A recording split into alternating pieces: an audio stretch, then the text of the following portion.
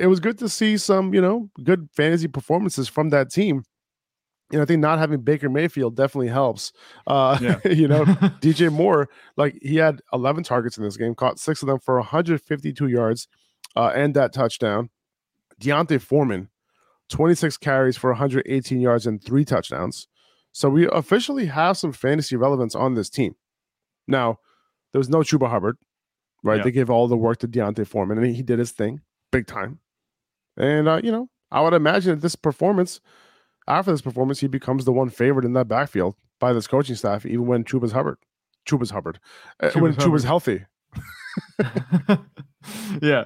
No, I just think it's crazy going off of what we're saying with DJ Moore. I think DJ Moore, maybe he took his, he's been having a bad fantasy season. Maybe he took his helmet off. He knew that they would miss the extra point just to buy his fantasy manager some extra time on the field.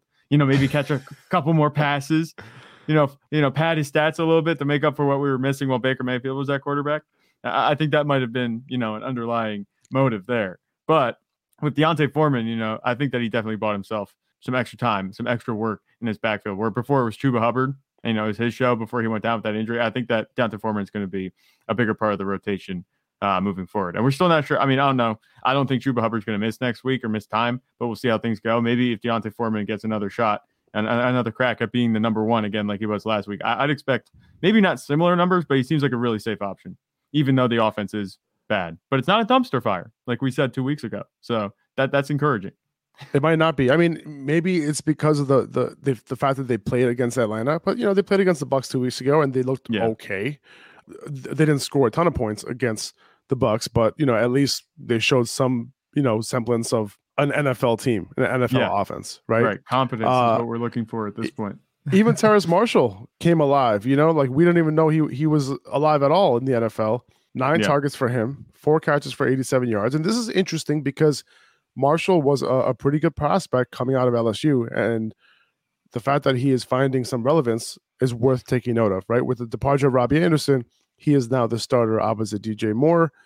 He played with Joe Burrow at LSU.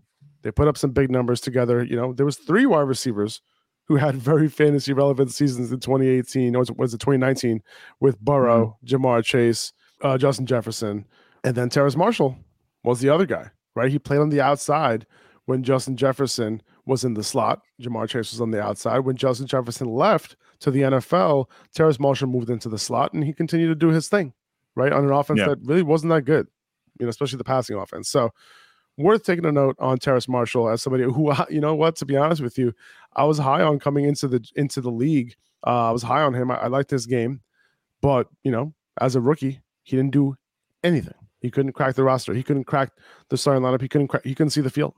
So despite him having a pretty good preseason coming into last year, so that was kind of interesting.